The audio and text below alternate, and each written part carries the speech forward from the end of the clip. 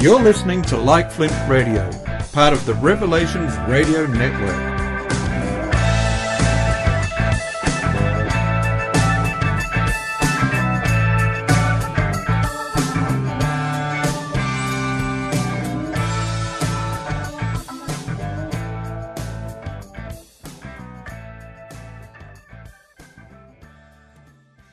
Well, welcome to Like Flint Radio. I'm your host, GK.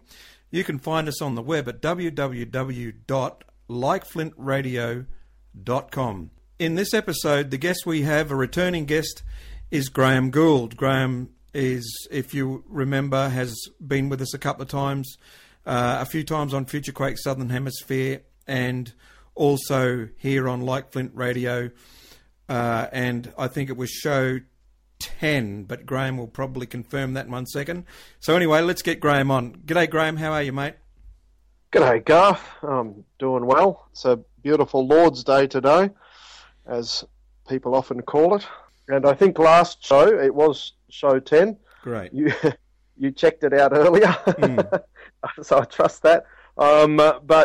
Yeah, we had a look at holiness and stuff. Yes. And I think as part of the show, we mentioned that we were on our way to getting a house. Well, we have that house now, and we've moved in. Although the internet is still at the caravan, so I'm recording this from the caravan. We're waiting on internet being set up there. So, value people's prayers for us, and appreciate the opportunity to be able to share our ministry and our needs with the broader community. It's great to have friends out there that care about us, as we know from the Future Quake group, that many friends there. Excellent, that's true. And obviously we will all be praying for Margie. Listen, what are we going to be talking about today, Grahame? This is a follow-on from the last show, somewhat?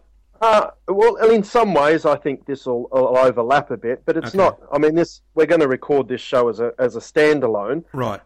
But there's going to be things that we skim over quite quickly because we've already looked in depth at holiness. Okay. And today we want to look in depth at temptation. Really. Okay. The last show was holiness, sin, judgment, and justification, were the sort of the theme, the 4 topics that we touched on last show. So I'm not going to dig into depth in holiness, but you do need to have that platform of the righteousness of God to be able to stand the truths regarding temptation, and how it ties in with sin as well, which we dug into quite well, I think, in the last show. So it probably would be useful for people to go back to that show if you want to get a more in-depth idea about holiness and sin. So can we call this one Temptation in the Christian Life? Yeah, well, that was the title that popped into my head. Good. Yes. All right, so start us off, because I've got an idea. You just wanted to touch lightly on righteousness first, is that right? Yeah, I think it's very important to establish a platform or a foundation, and the foundation should always be God. Whatever topic we talk about, we need to go back to, okay, how is God foundational for this topic? And I think in relation to temptation, the idea of holiness, which we went into fairly well last show from Isaiah 6, or I want to emphasize more righteousness this time, which is essentially a synonym for holiness. But righteousness is of God. He alone is right and perfect in every aspect. And so temptation is a drawing away from the righteousness of God. And I pulled a couple of verses together that highlight the righteousness of God, such as Psalm 45 verse 7 says, God loves righteousness and hates wickedness. And Psalm 50 verse 6, the heavens declare God's righteousness. And we see that in Romans 1, that people are without excuse. They know that there's a creator. They know that he is good. Not only that he is good in terms of holiness, but in terms of kindness as well, because he provides. Plus he's powerful. And what he does is perfect. Even though we see a sin-cursed world around us, you still see the glimpses of the perfection that God created this world in. And Romans 1 verses 16 and 17 highlight that God's righteousness is revealed by the gospel or by the preaching of the gospel. If you wanted to look up those verses, they're very, very good verses to have either memorized or at least know the idea in them and where to find them. So this foundational idea of God is righteous, I think we need to establish as we go into this topic. The next thing that we need to look at then is this idea of sin again. So last show we looked at holiness, and sin is anything less than perfection, anything less than moral perfection particularly is what we're looking at. So sin is not necessarily the worst evil. Sin is anything that is not the character of God. So any taint, any mar, even a shadow on the light that is God. And so that's what temptation seeks to draw us into. Temptation itself is not sin, but temptation is wanting to get us to agree with it, and so then we do sin. And we looked at that fairly extensively last show, as I already mentioned. But the very earliest examples of sin that we find recorded in Scripture is Adam and Eve in Genesis 3. In the third chapter of Scripture, God had said to Adam, I've put you in this Garden of Eden. Here's all these plants, and you can eat of all the fruit and the nuts and the seeds. That was what God had told mankind originally to be eating. And he said, but there's one tree right in the center of the garden, the tree of the knowledge of good and evil. You're not allowed to eat of the fruit of that tree. Well, the devil comes along in the form of a serpent, and he tempts Eve and says, oh, did God really say that? And Eve starts to have doubts, and she starts to play his game. And he drags her in, and he says, oh, it'll be okay. It's going to be good for you. And she looks at it, and she sees that it looks good. She sees that it would be good to eat, or she thinks that it would. She doesn't know. And she also thinks that it will make her wise, because that's the promise that the devil's given her, that you will be as gods, knowing good and evil. This is, after all, it is the tree of the knowledge of good and evil. She's going to learn something new, and she'll be like God, she thinks. And that's what the devil is tempting her to. And she falls into his trap. And she's deceived, the Bible tells us later on. She's deceived and she believes him. She falls for the lie. And we're going to dig into this a little bit more, comparing it to a few other scriptures, and pull the verse apart a bit more. But I just want to give us this overview first of all. And the next thing that Scripture says is that she gives it to Adam with her. Now, the idea that you can get from that verse there is he was standing there just watching. And Scripture also tells us later on that he wasn't deceived. He knew what he was doing. But she'd already taken of the fruit. Now, maybe Adam was thinking, oh, well, she's taken of the fruit. She didn't fall down dead straight away, so God must have lied to us. That could have been one of the thoughts that went through his head. Or maybe he just thought, oh, well, I'll join her. I don't want to be separated from my wife. You know, I love her. Of course, he didn't take the best option, is to not partake of the fruit and to offer himself, as Jesus did, offer himself in her place. But that's probably a separate topic. But here we see right up front, and this would have been very early on, I believe, because God had told Adam and Eve to be fruitful and multiply, and they conceived a child after this. So I think it's highly likely, if you consider that these are perfect human beings, it's highly likely that this was quite early on. This was probably within days, I would think, of them having been created. Perhaps in the second week of creation, they give in to temptation. One deceived and the other one willingly. And so that's been passed on to all of mankind, Scripture tells us. Adam is our federal head, and so all of us are born with this sin nature. When God said to them, in the day that you eat thereof, you will surely die, he didn't mean physically. They didn't die physically the day that they ate thereof. And I know people interpret this verse in various ways, but I'm going to give you my interpretation, is that they died spiritually on that day. Because the way that the Hebrew is written is that in the day that you eat thereof, you will muth, which is the word die, muth. It just repeats the word die twice. Now some translate that as, in the day that you eat thereof, dying you will die. So it will start the process of death, which is true as well, but that's only looking at the physical.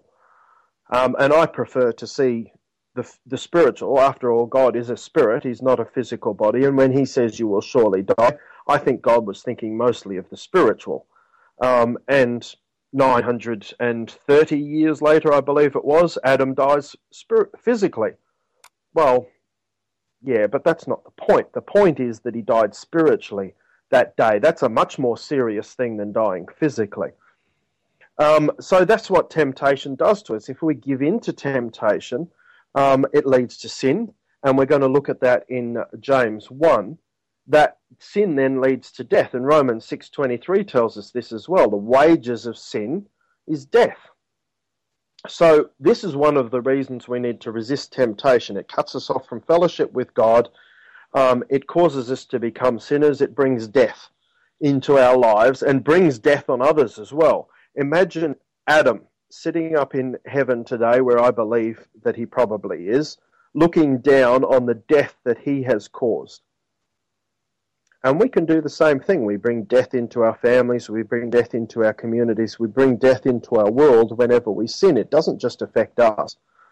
We can't pretend that the sin that we commit is, oh, well, that's just about me and that's my decision.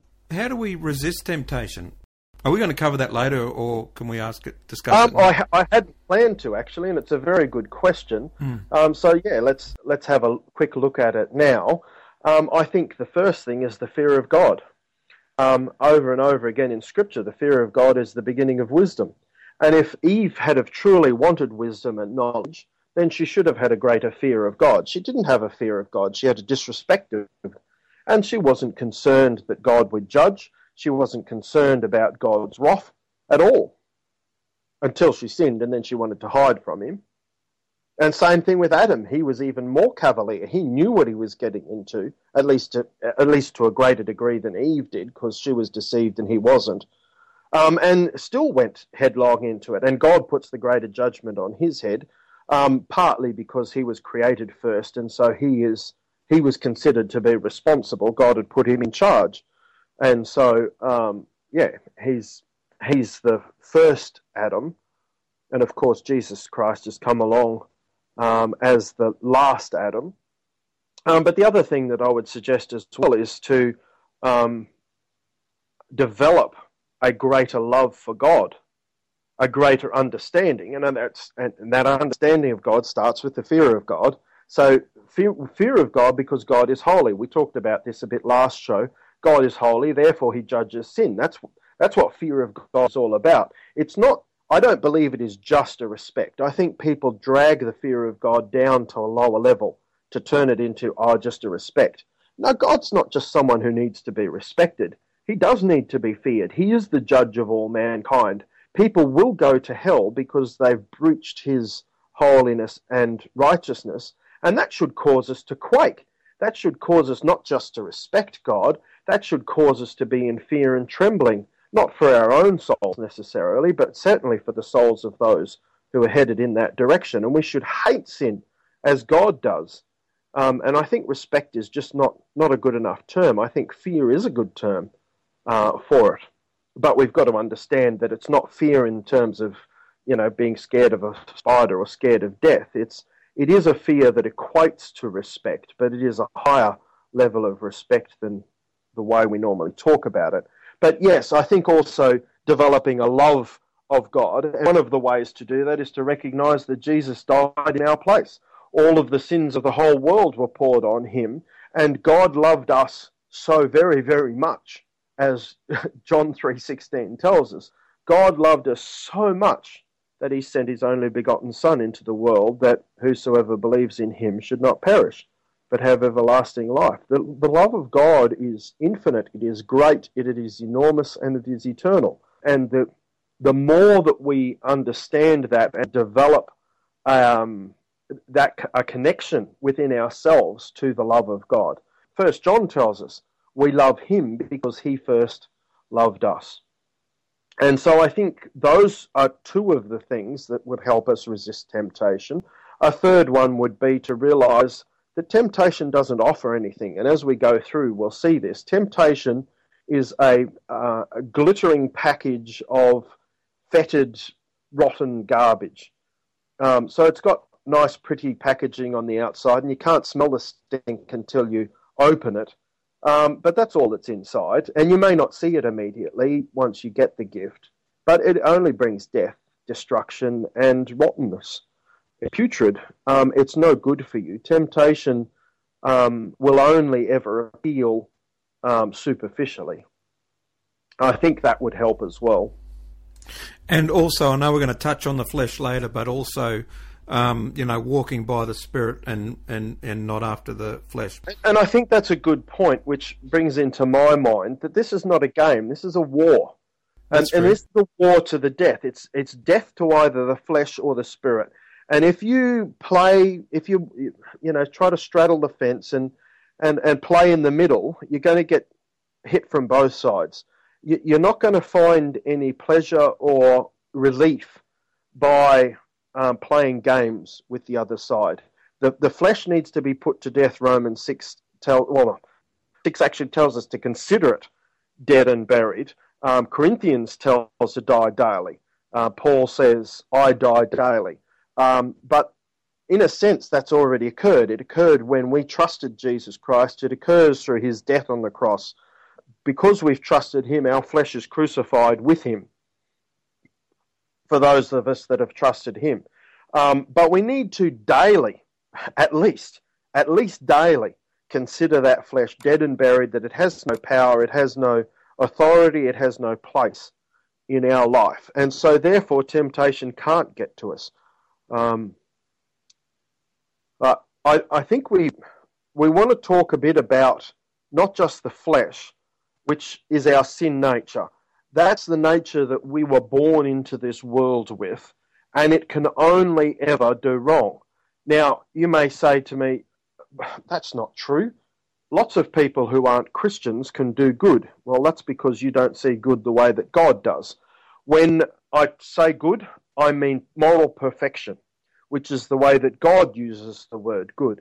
Far too often in our world, we have this idea that goodness is helping an old lady across the street, for example. Well, it may or may not be. You may do that, but why are you doing it? And does it glorify God to do it? Oh, of course it does. Not necessarily. It can't glorify God within your own heart if you are doing it for your own selfish reasons. Right? So we must see good as the moral perfection of giving glory to God because he is moral perfection.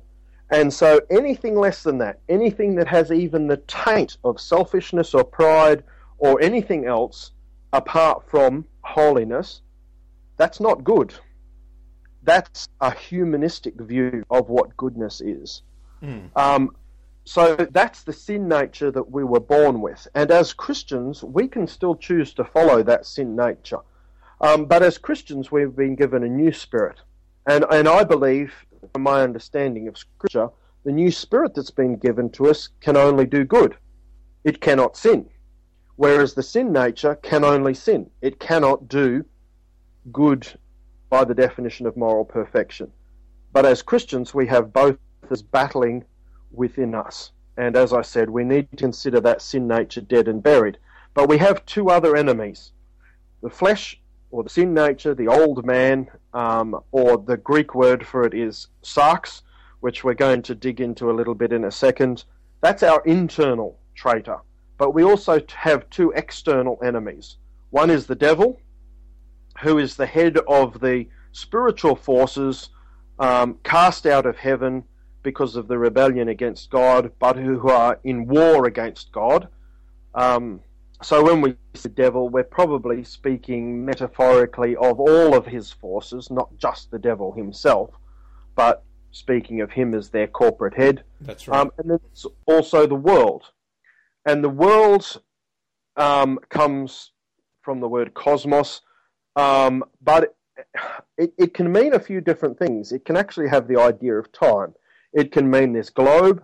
It can mean the people of this world, which is the way that it's used in John 3:16, God's world, meaning the people of the world. But I'll look shortly at 1 John, where it talks about the world, and here it means the system of the world or the spirit of the world. And the way I understand the world in this meaning or this usage is all of the flesh natures of all of the people of the world who are in submission to their father, the devil. Let me have just cut in here and let me have an examination of these three enemies, as you've put it. You've mentioned the flesh, so we know that comes from the Greek word sarx. And we know that there are a number of semantic meanings of any word. So we've got to be able to read the Bible in context so we can find the correct interpretation for whatever verse we're talking about or whatever semantic meaning we're talking about right now. Because you and I have discussed this, I know exactly what you're talking about here with the flesh. So we're not just talking about the physical body alone, but we're talking about the entity that's capable of actions and expressions. For example, Paul says that nothing good lives in the flesh. So by that I can say that, well, we know we're talking about more than our innards, and I'm not being crude there. I mean, we're not just talking about our inward parts. So it's more than that. Now, Romans 7:25 says, "Thanks be to God through Jesus Christ our Lord. So then on the one hand, I myself with my mind am serving the law of God, but on the other hand, with my flesh, the law of sin." So you see that it's more than just the physical body. Another example, Grahame, is Romans 8:3. And I know you'll know this one. I think we're going to Romans 8. I'm not quite sure, but anyway. Romans 8:3. "For what the law could not do, weak as it was through the flesh, God did, sending his own Son in the likeness of sinful flesh, and as an offering for sin, he condemned sin in the flesh." And one final one for our flesh or sarx. Actually, I want to do two. Philippians 3:3 says we're warned not to put confidence in the flesh, and so I take that to mean both. Actually, not to put too much confidence into your physical body, that's for sure, but in that fleshly nature, that thing that's more than just your physical body. Don't put your trust in that. And John 8:15, I'm not sure if you gave me this one, Grahame, but where Jesus says, "You judge according to the flesh," okay? So here that flesh is the flesh or the external things, right? So the word used here is sarx again, but in context you could rightfully say, "You judge according to external things." So that way you see my point about the flesh is more than our physical bodies. So to read that, I'll just read the whole verse and then I'll let you comment on it. It's John 8:15. "You judge according to the flesh, and I am not judging anyone," just so that, you could see what that actually said. But it is talking about more than the flesh, our physical bodies, external things. But go on, comment, Grahame. Yeah, it's a good point that you raised, because I had jumped ahead to that specific meaning of the word I knew, flesh that's why. that refers to our internal traitor. Yes. But yes, literally the word sarx means the meat on our bones. Yes. So when the Bible sense, talks about flesh and blood, that's right. It's talking about human beings who are made of, that's right. the meat plus the blood. That's right. And of course there's bones deeper beneath. But and so you judge according to the flesh, I would interpret that as meaning you judge according to the physical. Would be the way that I would see that verse, which is similar to what you're saying. Yeah. So yes, that word flesh, or which is translated from the word sarx, can have numerous different meanings. That's and, right. and literally it's talking about the physical, but That's as right. you've rightly pointed out, there's a number of verses that it can't possibly be talking about the meat on our bones. It doesn't mean just that. It has to mean more than that sometimes. That's right, yes. and I know that's what you're getting at here, which is And that's where we've already jumped to. But yes, it's a good point to make, is that as you're reading Scripture, you need to understand it the way that the people that it was written to would have understood it. And sometimes it can be a little hard to decipher, but there's numerous helps out there. And context is everything, Grahame, as you know. Yes. Yeah. Hey, listen, so let me continue here. The next enemy, because these aren't necessarily in order, but the next enemy you mentioned is the cosmos, the world. And again, a literal interpretation could mean this rock that we're all sitting on, but that's not what we are talking about tonight. And a couple of examples from Scripture will be 1 John 2:15. There would be a number of semantic ways we could interpret the world, but in context, and the way that we're using this here is not the planet we live on, but the things of the world which are hostile and in opposition to God. So to compare with other scriptures where this is relevant, you can look at John 12:31, John 14:30, and one of your favourites, Grahame, James 1:27, where we're told to keep ourselves untainted from the world. So obviously we're not talking about the physical rock. 1 Corinthians 2:12, now we have received not the spirit of the world, but the Spirit who is from God, so that we may know the things freely given to us by God. So I'm demonstrating here that we're not talking about the planet. One more, another of your favourites too, Grahame, James. I've hit James. I'm going to hit Galatians for you, mate. Galatians 6:14. But may it never be that I would boast except in the cross of our Lord Jesus Christ, through which the world has been crucified to me and I to the world. That is another example of we're not talking about the literal planet. Now, bear in mind that this world that we're talking about, we're told in the Bible that we're going to have trouble in this world, but in Jesus we have peace, and we also know that He's overcome this world. And also, this world is passing. This whole system of things that we're currently living in, and it's a good way to look at it. You could just say, okay, this worldly system, it's passing away and it's soon going to be gone. And 1 John 2:17 tells us, whoever does the will of God will remain forever. Like, this world is passing, but whoever does the will of God will remain forever. Do you think that's a fair rundown on the world we are talking about, this system that you're going to be discussing, Grahame? Yeah, definitely.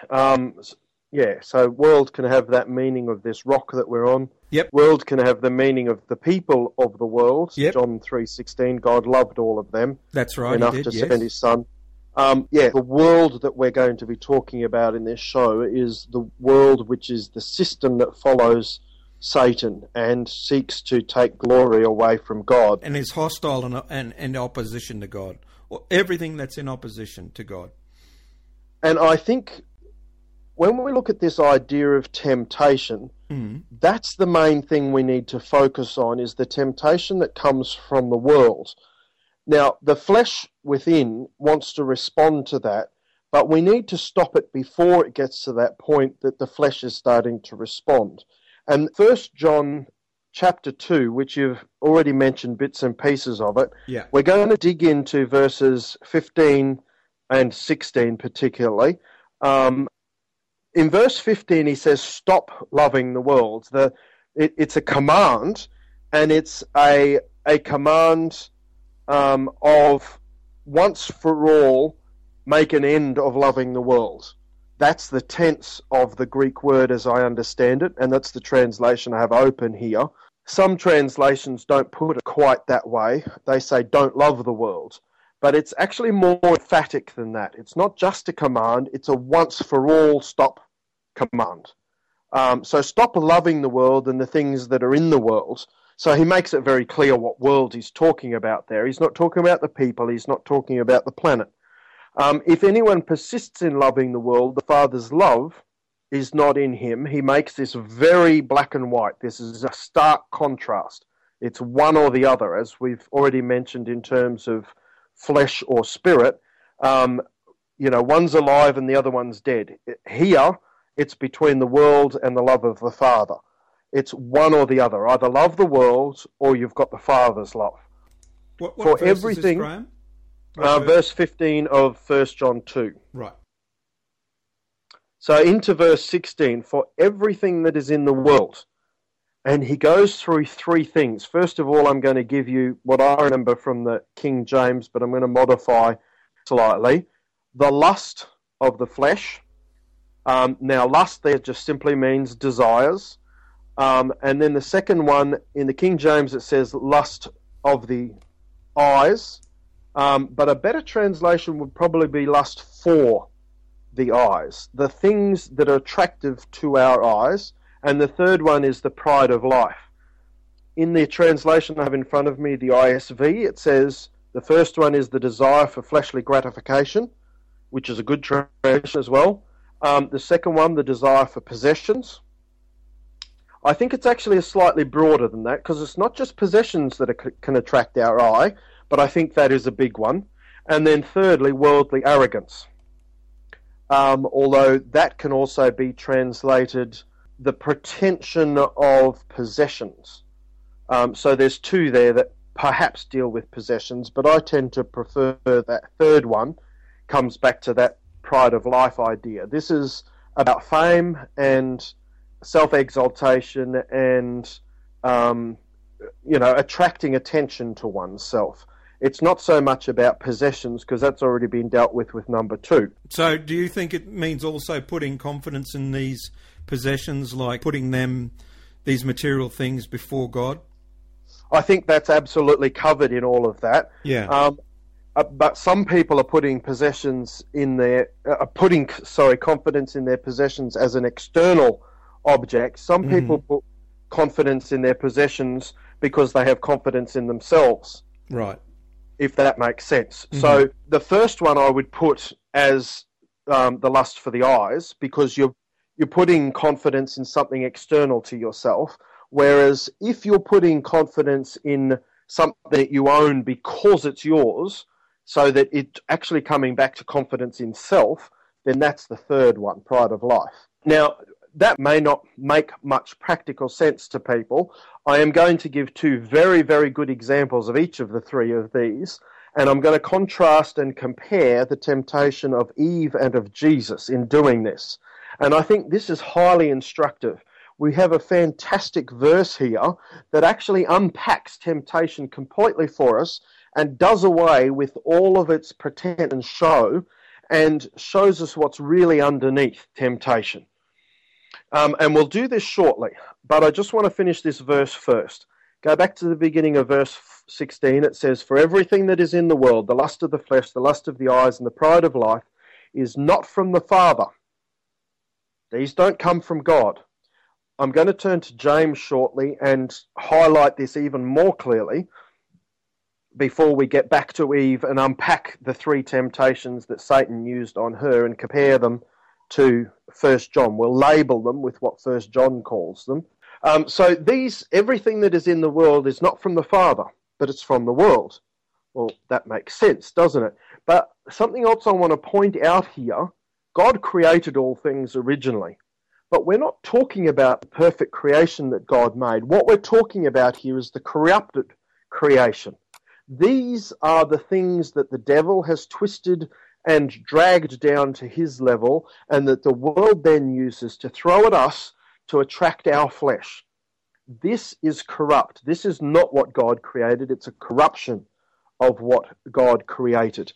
And I want to turn now to James 1 so that we can highlight this point that temptation does not come from God. If you are tempted, it's not from God. So starting in James 1 verse 12, how blessed is the man who endures temptation. Now I've got to give a quick background to this. If you go back to the beginning of James, he says, count it all joy, my brothers, when you fall into various temptations or Trials, it's the same word.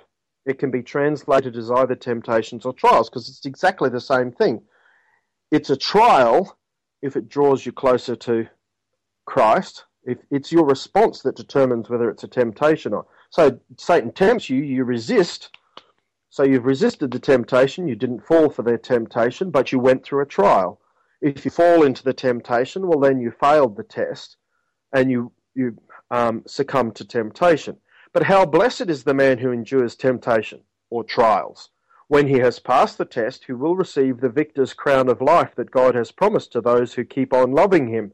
Verse 13, very important. When someone is tempted, he should not say, I am being tempted by God. No. Because, here's the reason, God cannot be tempted by evil. God will never do this, nor does tempt anyone. Never ever will God tempt someone because God does not want you to fall. Oh, so how does these things happen then? God is sovereign. Well, God allows temptation. It doesn't come from him. Job's the perfect example of this. Satan comes up before God and says, what's going on? And God says to Satan, what's going on? He said, I've been wandering around. And God says, well, have you considered my servant Job? And Satan says to him, he only loves you because you look after him. Look at all the blessing you've given him. If you took that away from him, he'd curse you. So God says, okay, you're on. And so we see that Satan lied there. One other thing, Satan can't know the future. So he was being quite arrogant in making that pronouncement because he had no idea, but God did know. And God knew it was a safe bet, so to speak. Verse 14, instead, each person is tempted by his own desire. So where does temptation come from? Well, temptation comes from outside, but you don't succumb to temptation unless you give into it because of your flesh, your own desire, your lust. Being lured and trapped by it. Satan wants to deceive you, just as he did with Eve. And he doesn't care whether you're deceived or whether you do it willingly, as Adam did. But he wants to trap you. He wants to trick you. He wants to draw you in. When that desire or lust becomes pregnant, or conceives in some translations, it gives birth to sin.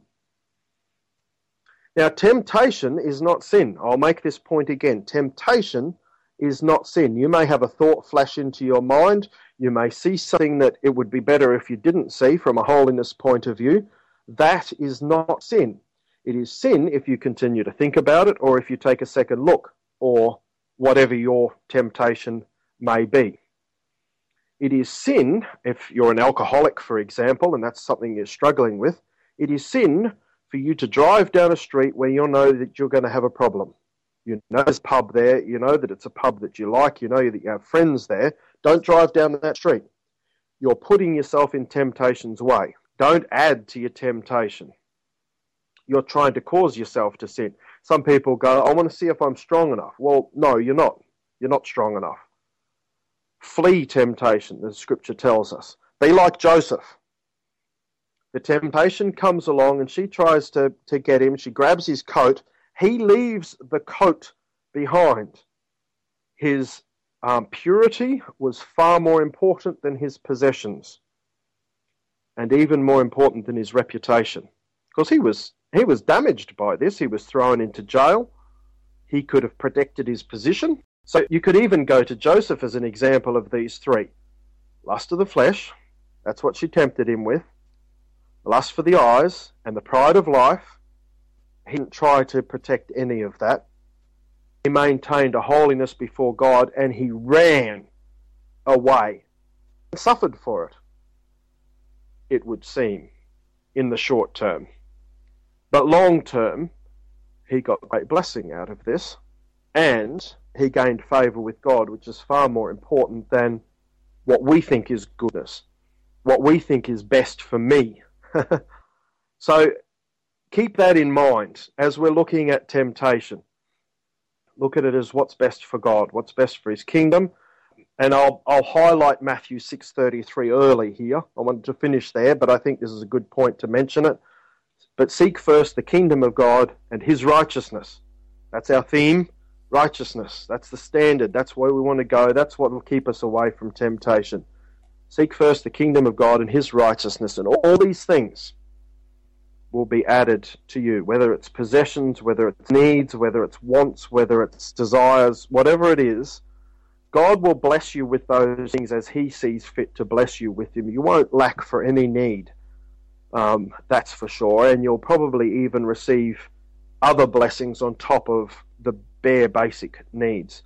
But getting back to James 1:15, when your desire conceives or becomes pregnant, it gives birth to sin, and when sin grows up, it gives birth to death. Now, God doesn't want any of that. He doesn't want you to be tempted, and even in the Lord's Prayer, the prayer that Jesus taught his disciples, Lord, keep us away from temptation. Don't lead us into temptation. We should be praying that all day, every day. Keep me away from temptation, Lord. But I can guarantee you something, temptation will come, because God knows what's best for you. And temptation and trial will sometimes be allowed to occur for purposes that God knows, and we've seen some of those already in James. If you continue on from where he says, count it all joy, he says, because the testing of your faith produces endurance in James 1:3. And there's numerous other reasons. It proves your faith to God, although he already knows, to yourself, but it also strengthens your faith. We're also going to look at 1 Corinthians 10:13 later on. There is no temptation taken you, but such as is common to man, but God is faithful, who will not allow you to be tempted above what you are able, but will with the temptation also make a way of escape. Now, what's the way of escape? Well, the way of escape is always Jesus Christ. It's always pressing into God. And so that's one of the other purposes of temptation or trials, is to cause us to trust him more, to cause us to grab onto him. Paul was given a thorn in the flesh, which could have tempted him to turn away from God, and he cried out, God, release me, take this away. And God said, no, you need more grace. You need to want to trust me more so that more grace can be poured out on you. And so I'm going to leave this thorn in the flesh there so that more grace can be provided to you, because, and God doesn't say this directly, but I believe this is the teaching of Scripture, Paul would have trusted himself more if he didn't have that thorn in the flesh, whatever it was. And we don't know. Scripture doesn't tell us. Lots of people speculate. But whatever your thorn in the flesh is, whatever your temptation is, whatever your weakness is, press into God, trust him, cry out to him for the grace to be able to bear it. Instead of doing what Eve did in Genesis 3 and trusting herself. And let's turn there now, and I'll throw over to Garth for him to tell us about the devil. Well, it's not. I don't want it to sound like he's a personal friend of mine, but just the way you put that, and I'm thinking, whoa, hang on. But okay, so we have our third enemy is the devil or Satan. Now, diablos means prone to slander or slanderous, but in Christian literature, it often pertains to Satan, or in from the Greek Satanas, the adversary. Now, there's one good description I've found, and it's not the totality of this adversary, this Satanas, but it's a good one. And it says that Satan is the prince of the demons, the author of evil, persecuting good men, estranging mankind from God and enticing them to sin, afflicting them with diseases by means of demons who take possession of their bodies at his bidding, and also the one who incites apostasy. So does that sound like a reasonable rundown to you, Grahame? Oh, yeah. And I think there's a massive amount that we could say about the devil. Mm-hmm. And Scripture doesn't tell us up front. It hints at it. I think the point is Scripture does not want to make the devil the focus. And I think far too many people elevate the devil above, oh, the devil's attacking me, or this thing, or that must be the devil. Who knows what's going on behind the scenes, but I think people pay too much attention to the devil. Really, the devil's got no power. He's been defeated already on the cross. And the only power that he has over God's people particularly is as we allow him to. He walks around as a roaring lion, seeking whom he may devour, but that's the best he's got. He's a roaring lion, but he's a defeated lion. And he has all the appearance, he has all the bluff and bluster, including with Eve. The only way that he was able to have any traction in her life and in her thinking was she allowed him to. If she had have responded to him, no, God said, don't eat, and walked away and not gone anywhere near the tree. She even said that God had said, you are not to eat from it, nor are you to touch it. Well, God hadn't actually said that, and we don't know whether Adam had added that or whether she added that. I mean, it's a sensible thing to do. If you're going to not eat the tree, then why go near it? Why touch it? That's actually a sensible extra law, although some would argue perhaps it's legalistic. But, I mean, there was no benefit to touching the tree. I mean, she knew that, but she didn't think that God really meant it. She didn't think that she could trust God. And so this is the problem that we have. The devil comes along and he'll try. This is the other thing we need to remember. The devil's not red with horns and a pitchfork. He's not ugly, as he is often pictured. He's actually beautiful. He always has been. He makes beautiful music. He's got beautiful gems as part of his being, as part of his body, if we're to believe Ezekiel is referring to him. And so the devil's not ugly, and neither is temptation. Temptation will never appear to be evil. Otherwise, it won't work. That's the whole point of temptation. It has to look beautiful. It has to look right. And the devil looks right. And 2 Corinthians, I believe it is, talks about this. He comes as an angel of light because he is an angel of light. He was the covering cherub over the throne of God. And so that is still who he is. He didn't get cursed and get, transformed into an ugly beast. It's only his nature that is ugly, not his appearance.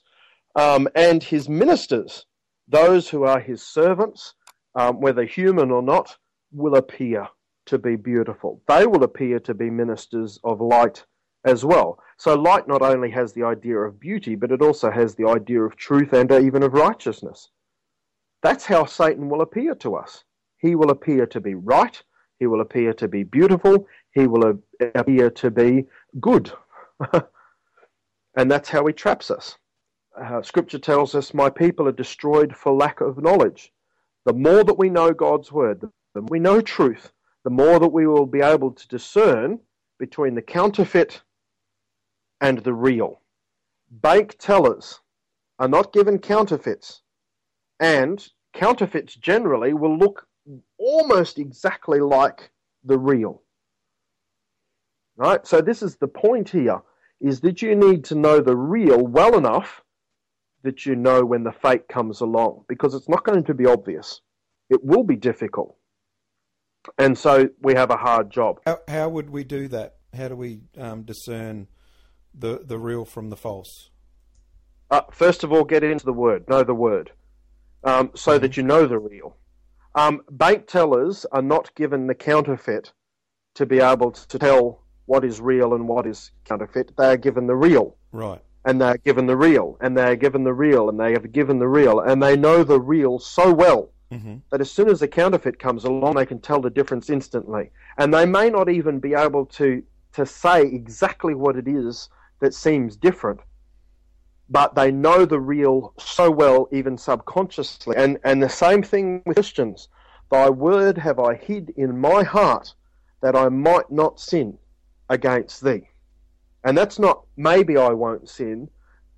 In a modern translation, I imagine that would, I don't have this verse memorized that way, but Psalm 119:11, if you want to look it up, your word, O Lord, have I hid in my heart. And one of the ways to do that is to memorize it. One of the ways to do that is to read it. One of the ways to do that is to listen to it. Listen to sermons that are based on God's word, such as John MacArthur and many other great preachers. Spurgeon, although, the language can be a little difficult for some. But get into God's Word. Have it on tape. Buy CDs of God's Word being spoken by people so that you can listen to it as you go here and there. Get sermons of people who care what God's Word has to say and listen to them. Maybe also a decent study Bible or other aids Absolutely. like that, which, I mean, even on the internet there's a lot of free aids to help you study the Word. But it's funny you mentioned about the counterfeit notes. I was watching this show on TV the other night, and the police were arresting this woman for passing counterfeit notes, and it was at a well-known family restaurant with the golden arches out the front, and they went and spoke to the manager who had the counterfeit $50 Australian $50 note, and the police asked him. They said, "How did you work out that it was counterfeit?" And he said, "Well, my teller knew there was something wrong with the note straight away because it felt and looked different." And it's just what you said. They couldn't put their finger on it directly straight away, but it just looked and felt different. And when they examined it, there are a number of devices built into our notes to deter counterfeiters, and they examined it and they found, a number of things wrong with it. But as far as I can remember, it was what you said. The person had said it looked and felt as if there was something wrong with it, and then they examined it and found out, in detail. So it rings true. You know what I'm trying to say? Yeah, and it's experience. It's very easy to tempt someone who hasn't been saved very long because they don't have the knowledge, they don't have the experience. But I'll go back to 1 Corinthians 10:13 again. God will only allow you to be tempted by what you're able to resist. And I think that's a very important point. The more mature we become in Christ, the more difficult the temptations that we face. And don't think that that it'll get easier. It doesn't get easier. You get a temptation commensurate with your maturity. And I've heard it many times. Mature Christians who may have been saved for 60 years, such as, an 80-year-old man will say, don't think that the lust that pops up in my head about women is any less now that I'm 80. It's just as great as it ever was. It's just as difficult to resist because the temptation rises with our maturity.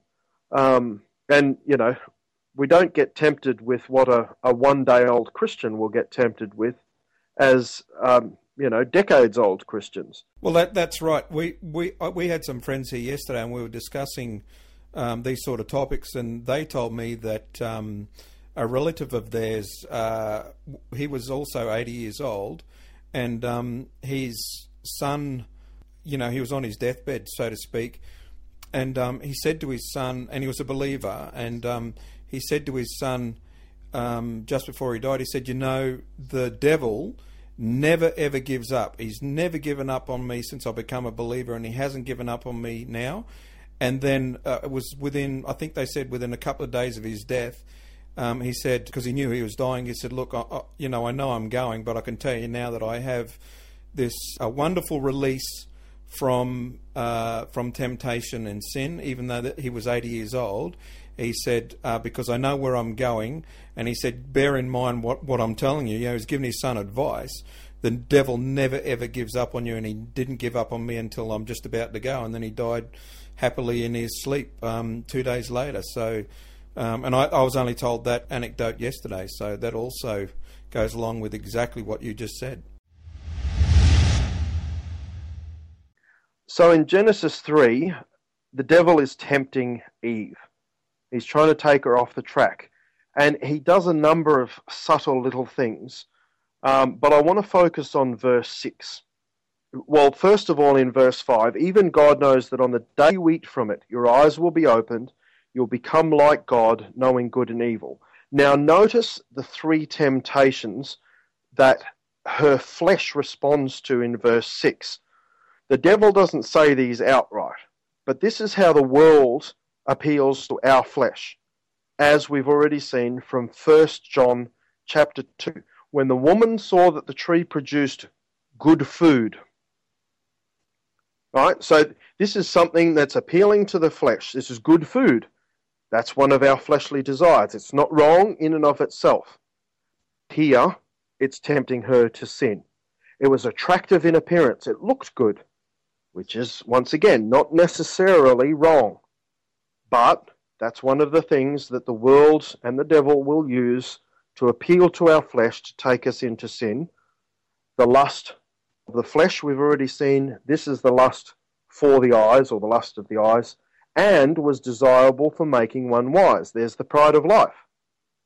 So we see these three lusts that the world uses, the three temptations, or the three categories of temptation the world uses, mentioned in 1 John chapter 2, are specifically delineated here in Genesis 3:6. The tree produced good food, which is lust of the flesh, was attractive in appearance, lust for the eyes, and was desirable for making one wise.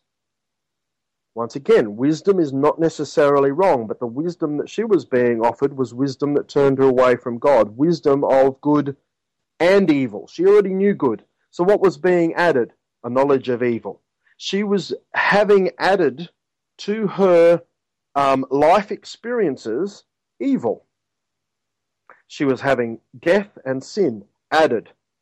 What did she gain? Nothing. Well, that's actually taking away from what she already had. It's taking away goodness, it's taking away life from her. And that is what temptation to sin will always actually be offering you when you peel back the glittery wrapper. My father frequently tells a story of when he was a child, he was offered a Christmas present. And he got this great toy. But as a young child, he was actually far more fascinated in this beautiful wrapping paper, and his father laughingly suggested that maybe he should have just bought him a roll of wrapping paper. Well, oftentimes we as human beings spiritually can act in exactly the same way, but it's even worse than that. There's not even a good gift within this temptation. It's actually ruinous, corruption, death, destruction, mayhem. It's Pandora's box. You open the box and the demons fly out and you bring destruction into your world. Now let's contrast this with the temptation of Jesus in the wilderness. So we turn now to Matthew chapter 4, I believe. I'm trying to get there quickly before... Yes, Matthew chapter 4 is just one of the accounts of it, and it will suffice. It is also recorded, I believe, in at least Mark and possibly Luke. I don't know if John does. So the tempter came in Matthew chapter 4 verse 3 and said, "Since you are the Son of God, tell these stones to become loaves of bread." Now in the verse before, he had been fasting for 40 days and 40 nights hungry. That's a desire of the flesh. Not wrong in itself. He was hungry. But the tempter comes to him and says, "Since you are the Son of God, tell these stones to become loaves of bread." You can do this. You're hungry. Just do it. Just use your power for your own benefit, as the devil does. But that's not Jesus' purpose here on earth. He came and he emptied himself. And John over and over again tells us that he would only do what the Father. He wasn't going to follow the tempter here. His response is, "But it is written, one must not live on bread alone, but on every word coming out of the mouth of God." Life does not consist of the physical and our physical needs, including hunger or the desire for sexual gratification, for example. See what the devil is doing here. It wasn't wrong that Jesus was hungry. It wasn't wrong that he have his hunger sated, that he eat something and stop being hungry. But it would have been wrong for him to misuse his power for himself, especially at the urging of the devil. Lust of the flesh. Number 2, the devil then took him to the holy city, Jerusalem, and had him stand on the highest point of the temple. He told Jesus, "Since you are the Son of God, throw yourself down, because it is written, God will put his angels in charge of you, and with their hands they will hold you up so that you will never hit your foot against a rock." The devil actually quotes scripture here. This is from Psalms. And he doesn't exactly misquote it. There is a little bit that he leaves out, but it doesn't make that big a difference as far as I can tell. It's more that he's misused it. That's not the purpose of that. The purpose of that verse is saying, do what is right. God will care for you. That doesn't mean that you won't get hurt. Even though it says, with their hands they will hold you up so that you'll never hit your foot against a rock. We shouldn't be taking that as a physical, literal promise that we will never come to any physical harm. I mean, for crying out loud, Paul obeyed God and was stoned to death. So we can't take this as being a literal physical promise of no harm. But Jesus responds with, "It is also written, you must not tempt the Lord your God." Now, I'm still undecided as exactly what sort of temptation this is. Is this the lust of the eyes, or is it the pride of life? I'm unsure. Let's keep going. Once more, the devil took him to a very high mountain and showed him all the kingdoms of the world, along with their splendor. So that sounds a bit like lust for the eyes, but let's keep going. He told Jesus, "I will give you all these things if you will bow down and worship me." Well, that sounds a little bit like pride of life as well, doesn't it? So, once again, I'm undecided. Then Jesus told him, "Go away, Satan, because it is written, you must worship the Lord your God and serve only him." Now, notice that every single time Jesus responds with Scripture. How do we resist temptation? Know Scripture. Not only have it memorized, but understand it, study it. Know what applies in each situation. Have the sword of the Spirit. Now, remember, in Ephesians 6, that sword of the Spirit that it talks about there is not their massive two-handed big sword. It's the little dagger that they would carry for close combat. It's the short sword. That's very important because we can't throw the whole of Scripture against the devil. And the word for word of God is not the word logos, which means the whole of Scripture. It's the word rhema, which means the appropriate bit for that particular situation. And that's what Jesus does here. 3 times he uses the appropriate portion of God's word, part of a verse, to throw back at temptation, to throw back at the devil. Submit yourselves therefore to God, James 4:7 tells us. Submit yourselves therefore to God, resist the devil, and he will flee from you. This is in the context of James 4:6 saying, God resists the proud, but gives grace to the humble. Jesus here is being humble. Jesus could have stood up with his own power and resisted the devil, but he didn't. He used the power of the Father, the word of the Father. He relied upon the strength of the Father for this. And Jesus is setting us an exact example of how we should operate. Not rely upon our own power. We have none. Jesus had it, but he didn't rely upon himself. He relied upon the Father. We need to rely upon the Father and the word of the Father in resisting the devil. Now notice, even though it's not completely clear to me, the devil does use those same 3 temptations to attack Jesus Christ.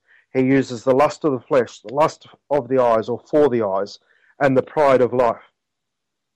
And Jesus resists, where Eve gave in. And so this is a very, very telling point. If we are to call ourselves Christians and to be followers of Jesus Christ, we must follow his example in this aspect here in resisting temptation, in knowing that that's the only weapons the devil has, the lust of the flesh, the lust for the eyes, and the pride of life. That's all he's got.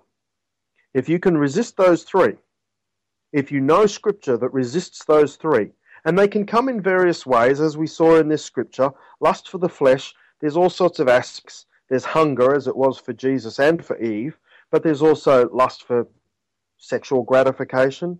There's lust for other fleshly desires as well.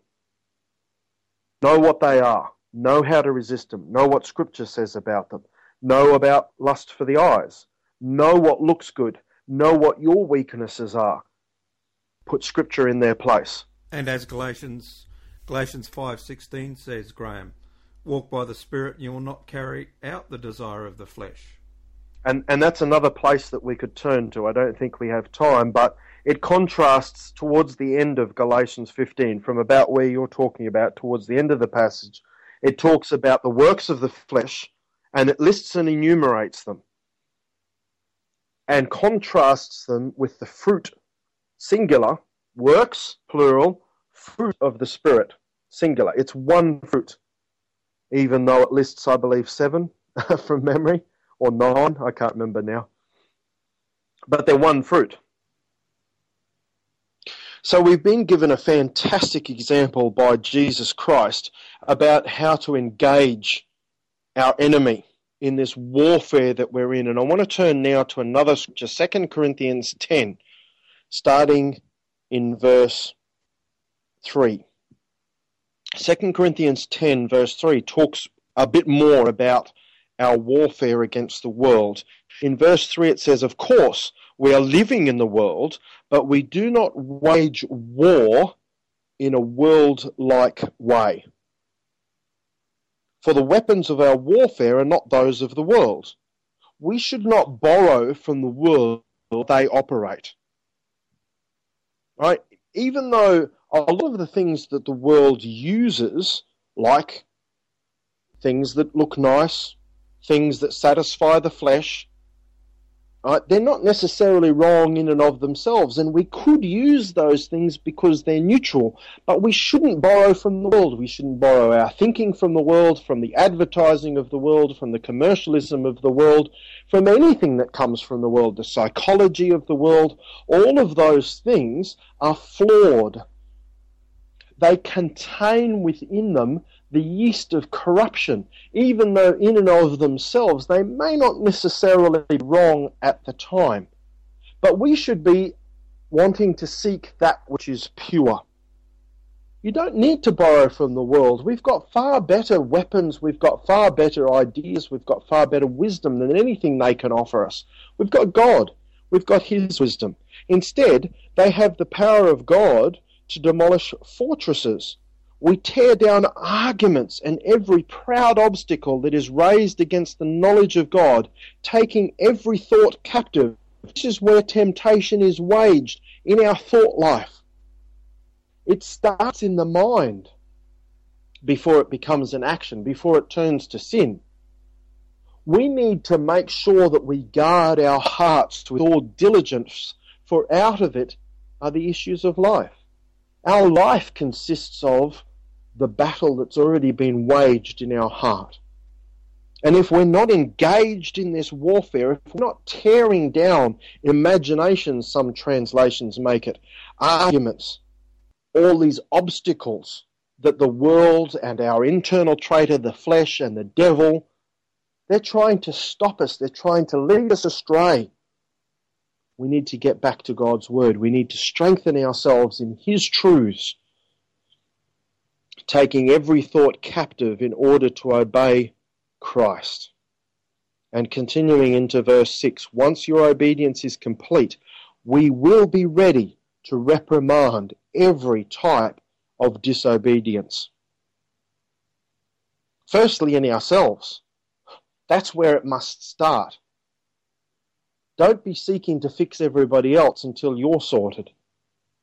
And then you go to them in humility and graciousness and mercy and love and gentleness to help others. And this is what he's talking about in Corinthians. He's talking to a very distracted and very dysfunctional church, particularly in 1 Corinthians, but there's still repairs going on in 2 Corinthians. And that's what he's saying here. Don't give up on this fight. Continue the battle. Take it to the next level. We've started with the very basic stuff in 1 Corinthians, the stuff that it's astounding that you would even have to mention this to Christians or to tell a church that you shouldn't be sleeping with your father's wife. as one guy was, and numerous other things, that the rich were only looking after themselves and they were having gluttonous feasts while the poor were getting nothing at a church meeting. It's like, that's astounding to us. Well, the church has moved on from that. They've dealt with that. He's taking them to a higher level, and a level that hopefully most Christians are ready for, to be living a life where Christ is our focus, where Christ is the center, where truth is where we are engaged. Well, Grahame, I know we're coming to the end of our presentation here, but earlier on you mentioned that you might like to finish on Romans 12, verses 1 to 2. So, Sure, I'll just read Romans 12, 1 and 2. Therefore I urge you, brothers, by the mercies of God, to present your bodies a living sacrifice, holy, acceptable to God, which is your spiritual service. And do not be conformed to this world, but be transformed by the renewing of your mind, so that you may prove what is the good, well-pleasing and perfect will of God. And what I want to highlight here in relation to this issue of temptation is, and do not be conformed to this world. That's what the devil wants to tempt us to do. That's what our flesh is swayed towards.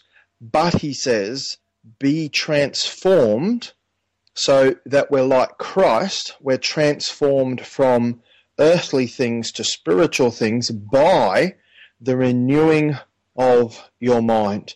Our mind is corrupt. We're born with a thinking that aligns with the world.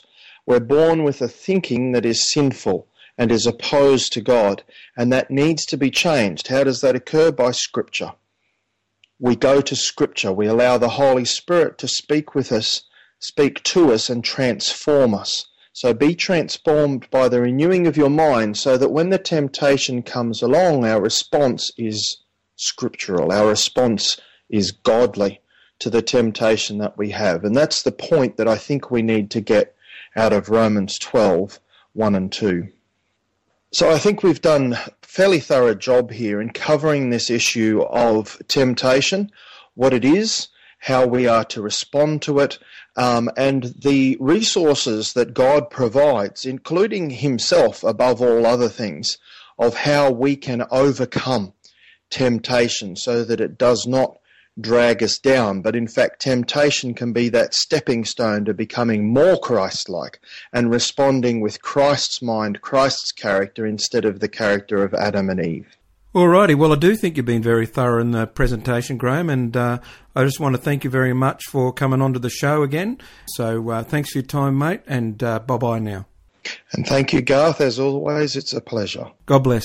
Bye-bye, mate.